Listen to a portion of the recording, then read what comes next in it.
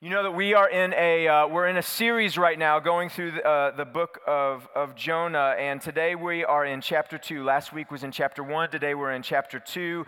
I'm going to start in chapter 1:17 though, just so we have a little bit of a ramp up into chapter 2. I just want to kind of set a little bit of the context. You'll remember that God came to Jonah, chapter 1, and he said, I want you to go to Nineveh and I want you to preach to them. And what does Jonah do? He goes as far as he can the other direction. He goes to Joppa. He tries to get on a ship to Tarshish, go far away from, what was he saying? The Lord's presence. He wanted to go far, far away. So he gets on this ship, and what happens? God sends waves. God sends the wind. And until he goes into the ocean, it doesn't stop. And he goes into the ocean and he's sinking down. And what happens? God sends his salvation in the form of a fish and gobbles him up. And that's where we are in the story. The fish is taking him in. So verse 17, the Lord appointed a great fish to swallow Jonah, and Jonah was in the belly of the fish 3 days and 3 nights. Verse 1, chapter 2, Jonah prayed to the Lord his God from the belly of the fish. So this is now for us, we get to listen in on what Jonah said when he's in the middle of the fish. What did God teach him? Verse 1, Jonah prayed to the Lord from the belly of the fish. I called to the Lord in my distress, and he answered me. I cried out for help from deep inside Sheol, and you heard my voice. When you threw me into the depths, into the heart of the seas, the current overcame me. All your breakers and your billows swept over me. And I said, I have been banished from your sight, yet I will look once more towards your holy temple. The water engulfed me up to my neck. The watery depths overcame me. Seaweed was wrapped around my head. I sank to the foundations of the mountains. The earth's gates shut behind me forever. Then you raised my life from the pit, Lord my God. As my life was fading away, I remembered the Lord, and my prayer came to you, to your holy temple. Those who cherish worthless idols abandon their faithful love. But as for me, I will sacrifice to you with the voice of thanksgiving. I will fulfill what I have vowed. Salvation belongs to the Lord. Verse 10.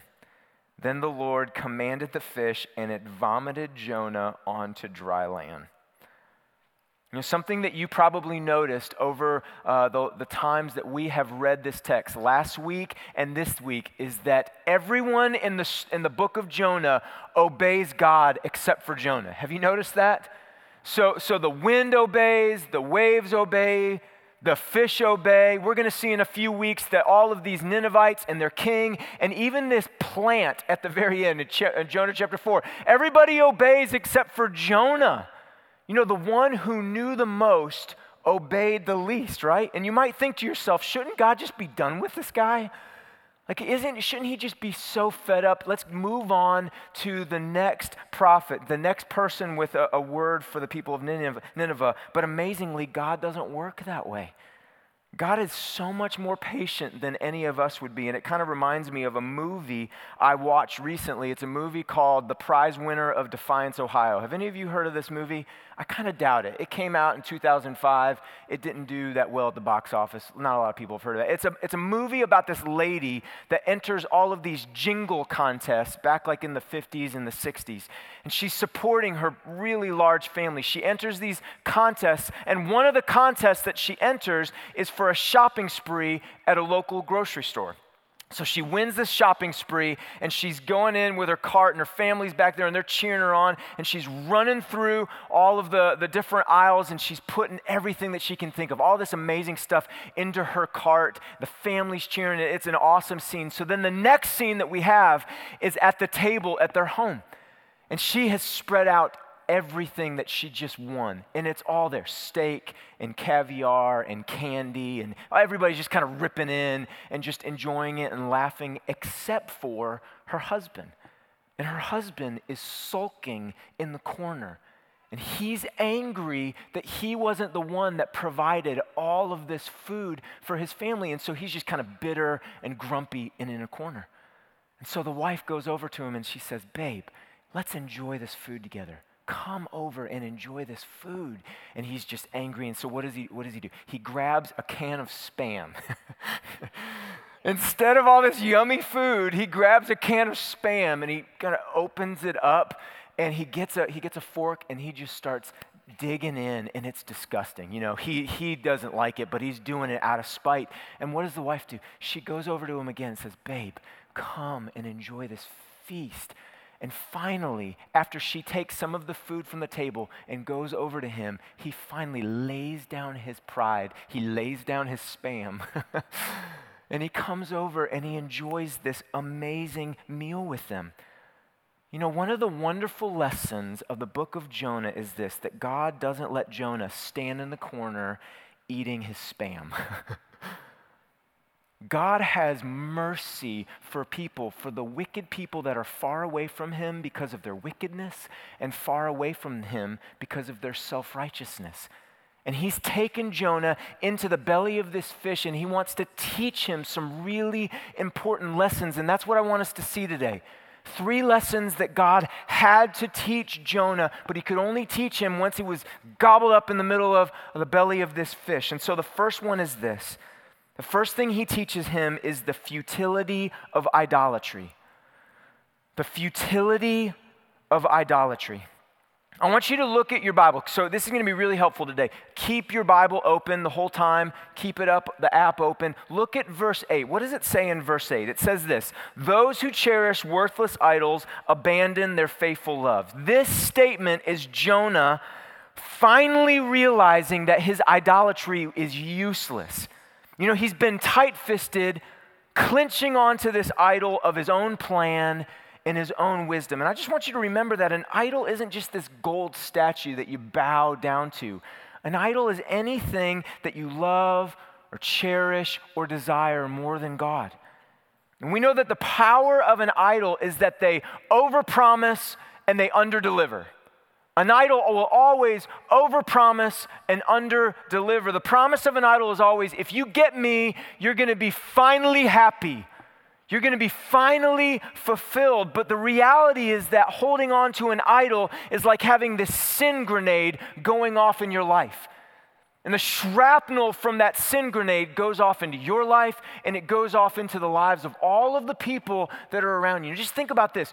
The men in Joppa that woke up one morning, they thought they were going to be just operating their ferry and going for fishing, right, that day. They had no idea that their lives were about to intersect with the God of the universe, trying to get the attention of one of his prophets. You know, most of us don't wake up to our senses. We don't come to our senses about the futility of our own idolatry the first time that we hear that it's dangerous, do we? Most of us don't do that. It's kind of like going to one of your best friends and telling her, look, the guy that you are dating is bad news. And she doesn't want to hear it at all, right? So he's got one of those like cute, ironic mullets that's really trendy, you know, and he drives a Wrangler and plays frisbee golf or whatever. And she doesn't want to hear that he has broken the heart of every girl that he's dated, right? He seems perfect. She's not listening to you. I want you to look at what it takes for Jonah to finally come to his senses. What does it take for Jonah to finally come to his senses? Go back to your Bible here, okay? You're going to have to go back to chapter 1, and I'm going to just read through this. Some of this is going to be on the screen if you don't have a Bible here. It's going to be super important that you see this. Verse 3 of chapter 1. Jonah got up to flee to Tarshish from the Lord's presence, and he went down to Joppa and found a ship going to Tarshish.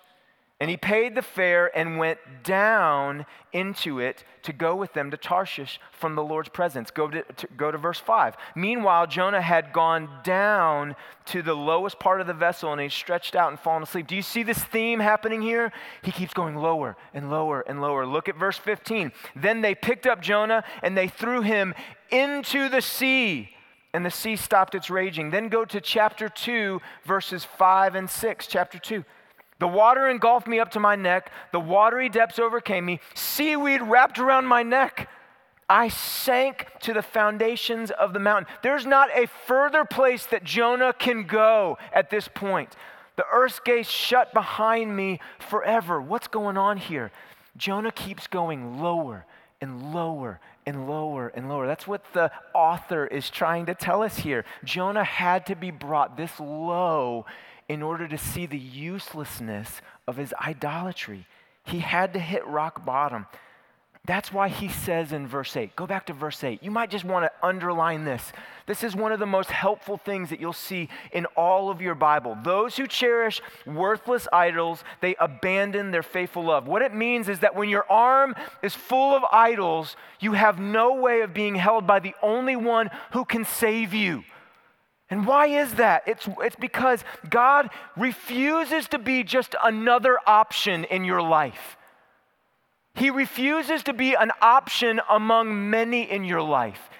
He is so committed to being your only option that he will take every idol away from you until you see that, until you wake up. You know, the tricky thing about idols, though, is that they are good things that become God things in all of our lives. It's a good thing, a good desire that all of a sudden becomes a God thing. It starts as a desire to provide for our family, but then it ends up with this obsession over our bank account. Like if our checking and savings and investment, if it dips below this number, we're cranky and irritable and angry. It starts out as this desire to find a friend that you can hang out with that loves you and supports you. But then once that friend wants to go hang out with other people or just spend time away from you, you're crushed. You're depressed. You feel worth draining out of your life. It starts as a desire to do well at school and make good grades. But then it ends with this obsession with getting A's, and you feel like if I don't get an A on everything, I'm not going to get into the college I want to get to. I'm not going to get the internship. I'm not going to get the job that I want. And we get anxious over that. Look, so many of us see the taking away of the things that we love as the anger of God towards us. But what if it's not that at all? What if what's actually happening is God is pulling our hands one finger at a time off of an idol that's going to kill us if we hold on to it? Here's a fundamental thing that I want you to believe about God from this story today. It's a fill in the blank. It says that God is pursuing Jonah to rescue him, not ruin him. Friends, that is such an important thing for all of us to think about, to remember, to take in and meditate on. God isn't pursuing Jonah to ruin him, but he wants to rescue him. He wants to rescue him. You know, the best people in life and in business, they have experiences like this. They kind of hit rock bottom, and that makes them really well-rounded people. I listened to a commencement speech that Steve Jobs gave in 2005. And in that commencement speech, he talked about how he started Apple Computers, and then after he started Apple Computers, he made some really bad decisions, and he was eventually fired from Apple. And he spent the next couple of months, he said he was just aimless. He didn't know what to do. He said, though, that hitting rock bottom gave him clarity about what was most important in his life. And then when he eventually came back to Apple, he had even more ideas. And all of us can be thankful right now for Steve Jobs because we don't have to use those BlackBerries with the tiny little buttons, right? We get to use an iPhone. Praise the Lord. But friends, think about this. Lots of people have had those moments of clarity. Lots of people have had moments where the bottom falls out and they hit rock bottom, but that makes for amazing motivational speeches, but that does not make it a uniquely Christian moment. Rising from rock bottom isn't uniquely Christian. This is what makes it a uniquely Christian moment. When Jonah says, the idols in my hand can't save, I'm hitting rock bottom, these can't save, but God can. That's what makes this a uniquely godly Christian moment. And friends, that's what takes this and makes this ultimately all about worship. I want you to look at the phrase that comes right after verse 8, where he says in verse 9, but as for me, I will sacrifice to you with a voice of thanksgiving. He's saying here, I'm done with this idolatry. I'm done bowing down to this useless idol. You know, worship is just our praise for what we find most valuable, what is most worthy. And these verses teach us something else that we really need to take in, and it's this, that we worship our way into idolatry, but we also worship our way out of idolatry. We worship our way into idolatry, and we worship our way out. Jonah didn't start worshiping in verse 9 here, right? When he says, I'm going to offer you thanksgiving, I'm going to give you a sacrifice of praise. He'd been worshiping all along what he found most worthy. This is what happened in verse 9, that his eyes were finally open to the uselessness of his idol, but the stunning beauty of the Lord.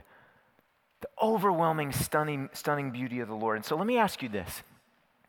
What's most valuable to you right now?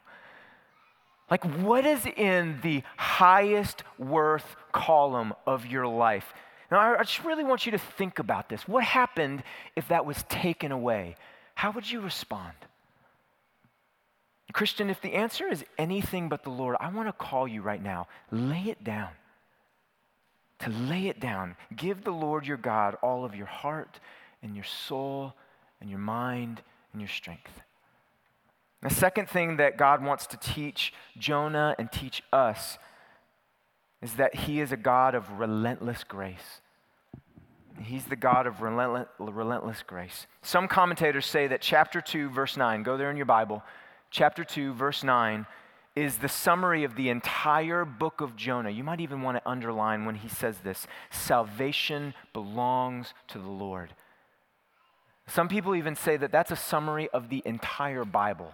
Salvation belongs to the Lord. Now, you and I might read that and we would think that just sounds like maybe another churchy exclamation, right? Like, praise the Lord or hallelujah, but it's so much deeper than that. Sally Lloyd Jones wrote this amazing book. It's called the Jesus Storybook Bible. Kiddos, have any of y'all ever heard of this? Okay, no, you haven't. So this is an amazing book, and you need to go get it. If your family doesn't have one of these, I would encourage you to go get it. It's so good. It tells the story of the Bible in a really wonderful way, but she tells the story of Jonah, and she says something really, really helpful, and I just want you to listen to this, okay? I'm just going to put it up here, okay? This is story time with Daniel. Here we go. God comes to Jonah and he says to him, I want you to go to Nineveh, God said, and tell your worst enemies that I love them. But Jonah said, no. Those are bad people doing bad things. And God says to him, exactly. They've run far away from me, but I can't stop loving them. I will give them a new start. I want to forgive them. But then Jonah has this idea. I'm not going to give them grace. I'm going to go as far away as I can. And so what does he do? It says it down here. Jonah went ahead with his not so very good plan, and he asked for one ticket to not Nineveh, please. I want to go to not Nineveh. And what Sally Lloyd Jones is doing there is really smart. Because she's not just saying, I don't want to just not go to Nineveh. She's saying that Jonah is saying, I want you to not give them grace. I don't want grace to go to that group of people. And this shows that Jonah really didn't understand grace at all, right? One of the best definitions, simple definitions of grace is this: undeserved favor. You might even want to write that down somewhere. Undeserved favor. Favor beyond what is due. And this is the point of Romans chapter 5 when Paul says this, for while we were weak, at the right time Christ died for the ungodly. For one will scarcely die for a righteous person, though for a good person one would even dare to die. But God demonstrates his love for us, shows his love for us, in that while we were still sinners, Christ died for us. And what Paul is saying there is that none of us were in the deserving column, right? None of us wanted to raise our hand and say, God, I want you to give me what I am owed. You know, one of the most amazing things from all over the Bible is that God listens to the cry of those that call out to him for help. And it's not just the undeserving that get grace, it's the undeserving that call out to him for help. Lots of people are undeserving. Everybody's undeserving. Only a few call out to him. I want you just to look back at what it says in verse 2. I called to the Lord in my distress, and he answered me. I cried out from help from deep inside Sheol, and you heard my voice. And you might think, is this really a conversion here?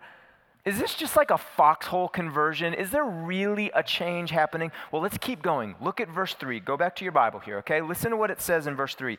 When you threw me into the depths, into the heart of the seas, the current overcame me, all your breakers and billows swept over me, and I said, I've been banished from your sight, yet I will look once more towards your holy temple. Jonah went from being cast down, worried about his situation in verse 3, to being concerned that he was going to be banished from God's presence forever in verse 4. That's how we know that real contrition has happened. He's not worried about material things anymore. And look, isn't it interesting? Just think about this. Isn't it interesting that the thing that he wanted so much in chapter 1, to flee from the presence of the Lord, is now the thing that worries him the most in chapter 2, that he would be banished from the presence of the Lord forever. You know, the title of this sermon is A Song in the Dark. And right here, I think, is the theme of that song, that I cried out to you and you heard me. This is the song of a man that's been released from death row. You know, I think I've mentioned this before, that I was in college ministry for years before I got into worship ministry. And I saw this story play out in college ministry over and over and over again, and it was that a kid would grow up in the church, and they would feel like mom and dad and pastor and friends, they were all holding out on this person for having like real fun, like the kind of fun that they really wanted to have, and they wanted to go off to school and flee from the presence of the Lord. They wanted to get as far away from church as possible, and they really wanted to go and have fun. And I can remember sitting with a guy like that at a donut shop in June, early June. And this guy had just graduated from 4 years at school. He went away. He lived like that. But his mom and dad, now he had to move back into this house. And mom and dad made him go to church. And miraculously, God got a hold of his heart when he was sitting in a worship gathering.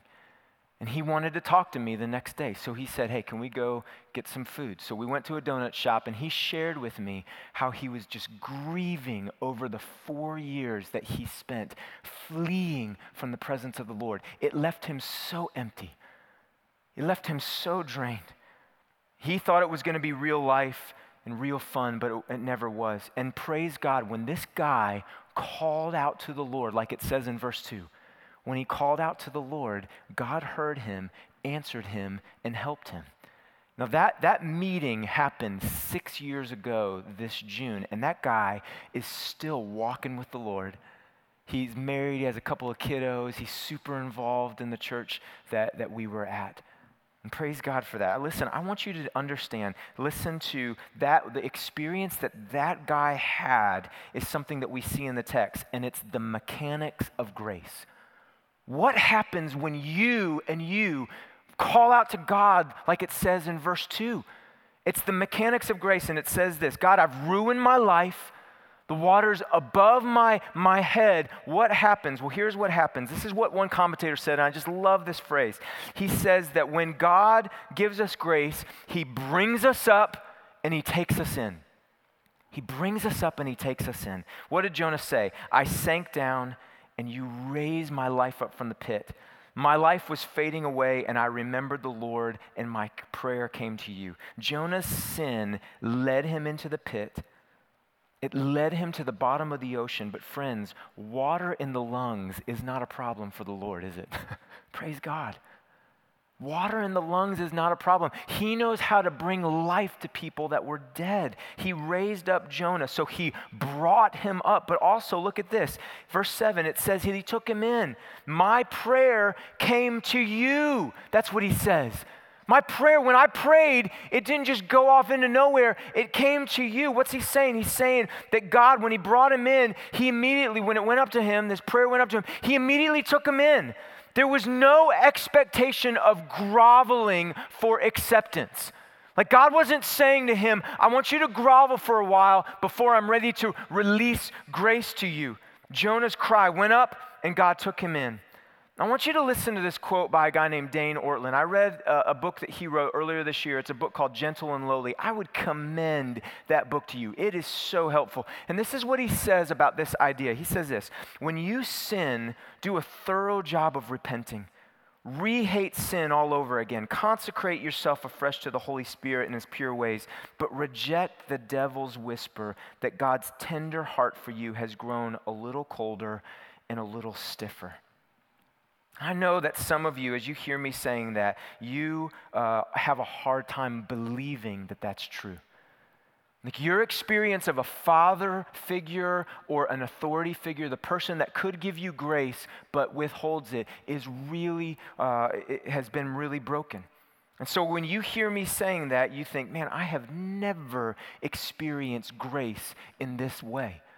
I want to tell you just an example from my life, something I've been thinking about. I am right now spending a lot of time watching these videos where this lady teaches you how to sing vocal runs from like really popular songs, you know, like the really cool runs. I'm not going to try to do it right now because I haven't perfected it, okay? I am listening to these and I'm trying to learn, and one I'm learning right now is from a Chris Stapleton song. And I'm like a solid 3 out of 10 right now, okay? It's pretty bad. But if you were to hear me singing this Chris Stapleton song, you know what you should not think? You shouldn't think, man, he writes really bad songs. What you should think is that, man, Daniel is not singing that song very well. And here's the point. If you have had a father that didn't show compassion, didn't show you grace, his love was conditional, his love was shallow towards you, please know that God is a perfect heavenly Father and he's nothing like that. Friends, when we believe in God by faith, when we genuinely repent of our sins, when we call on his name, that we're delivered from our sin, we're invited to draw near, there's no groveling, there's no penance needed. There's just an overwhelming outpouring of grace towards us. So believe that. The third thing quickly here that we see that Jonah learned is that dark days can lead to deep praise.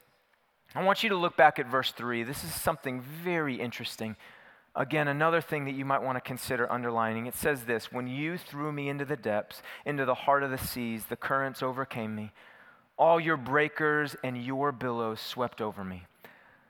You know, if you asked Jonah this question, was it the sailors or was it God that threw you into the ocean? You know what he would say?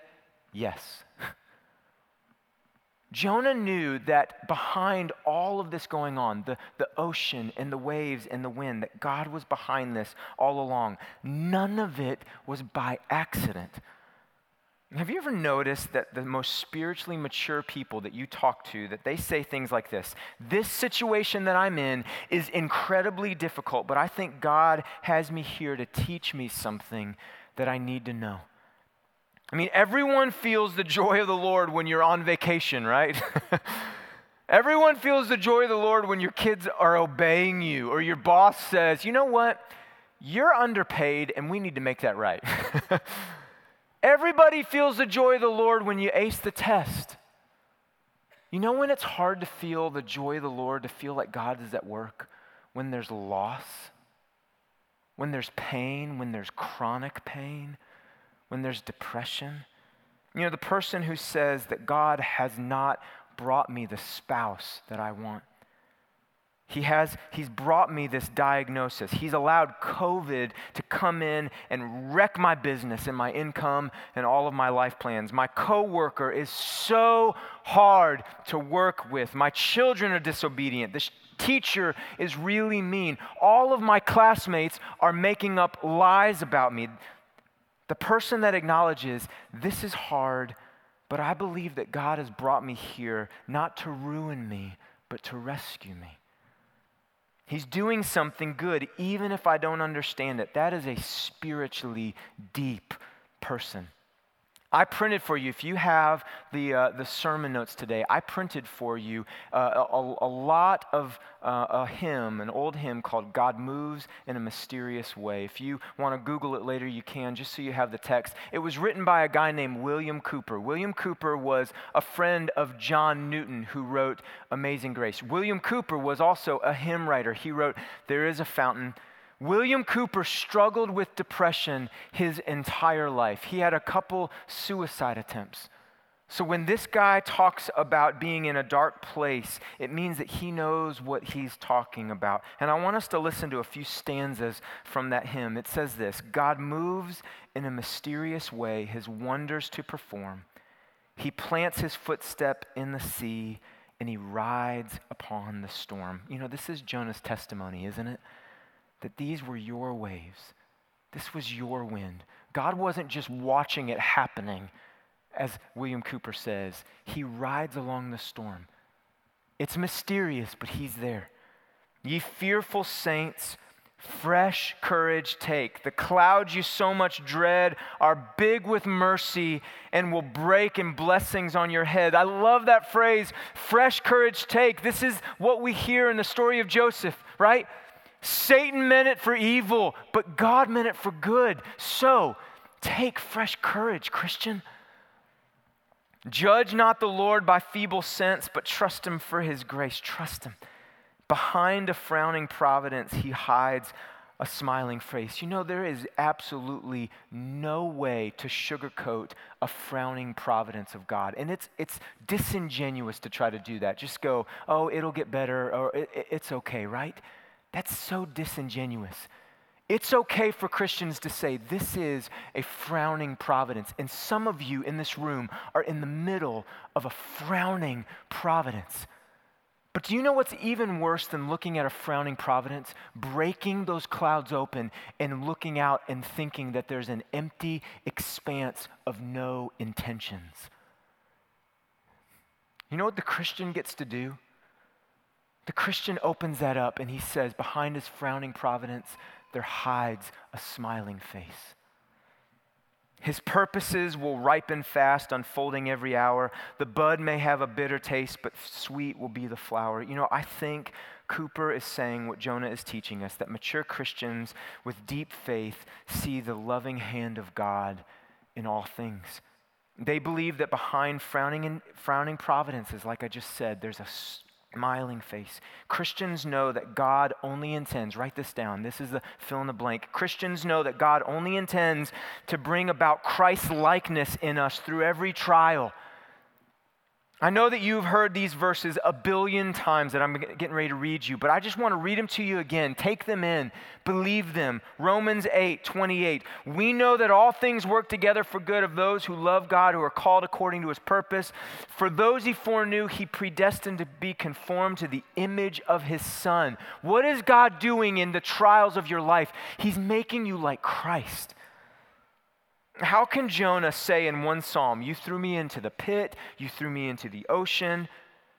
They were your breakers, your billows that were coming over me. How can he say that and then say, I want to sacrifice thanksgiving to the Lord?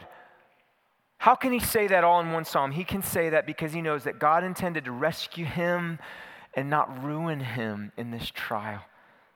So a few things as we close. I started by saying this at the beginning, that we're going to look at the things that God wanted to teach Jonah, but I hope that all of us have seen God wants to teach us those same lessons, right?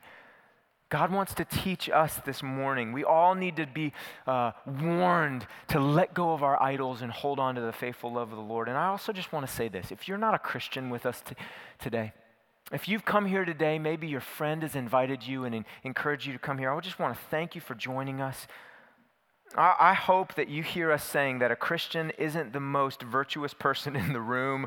You know, I said at the beginning that everybody obeyed God in the story of Jonah except for Jonah, right? So a Christian's not the most virtuous person in the room. It's the person that has been forgiven.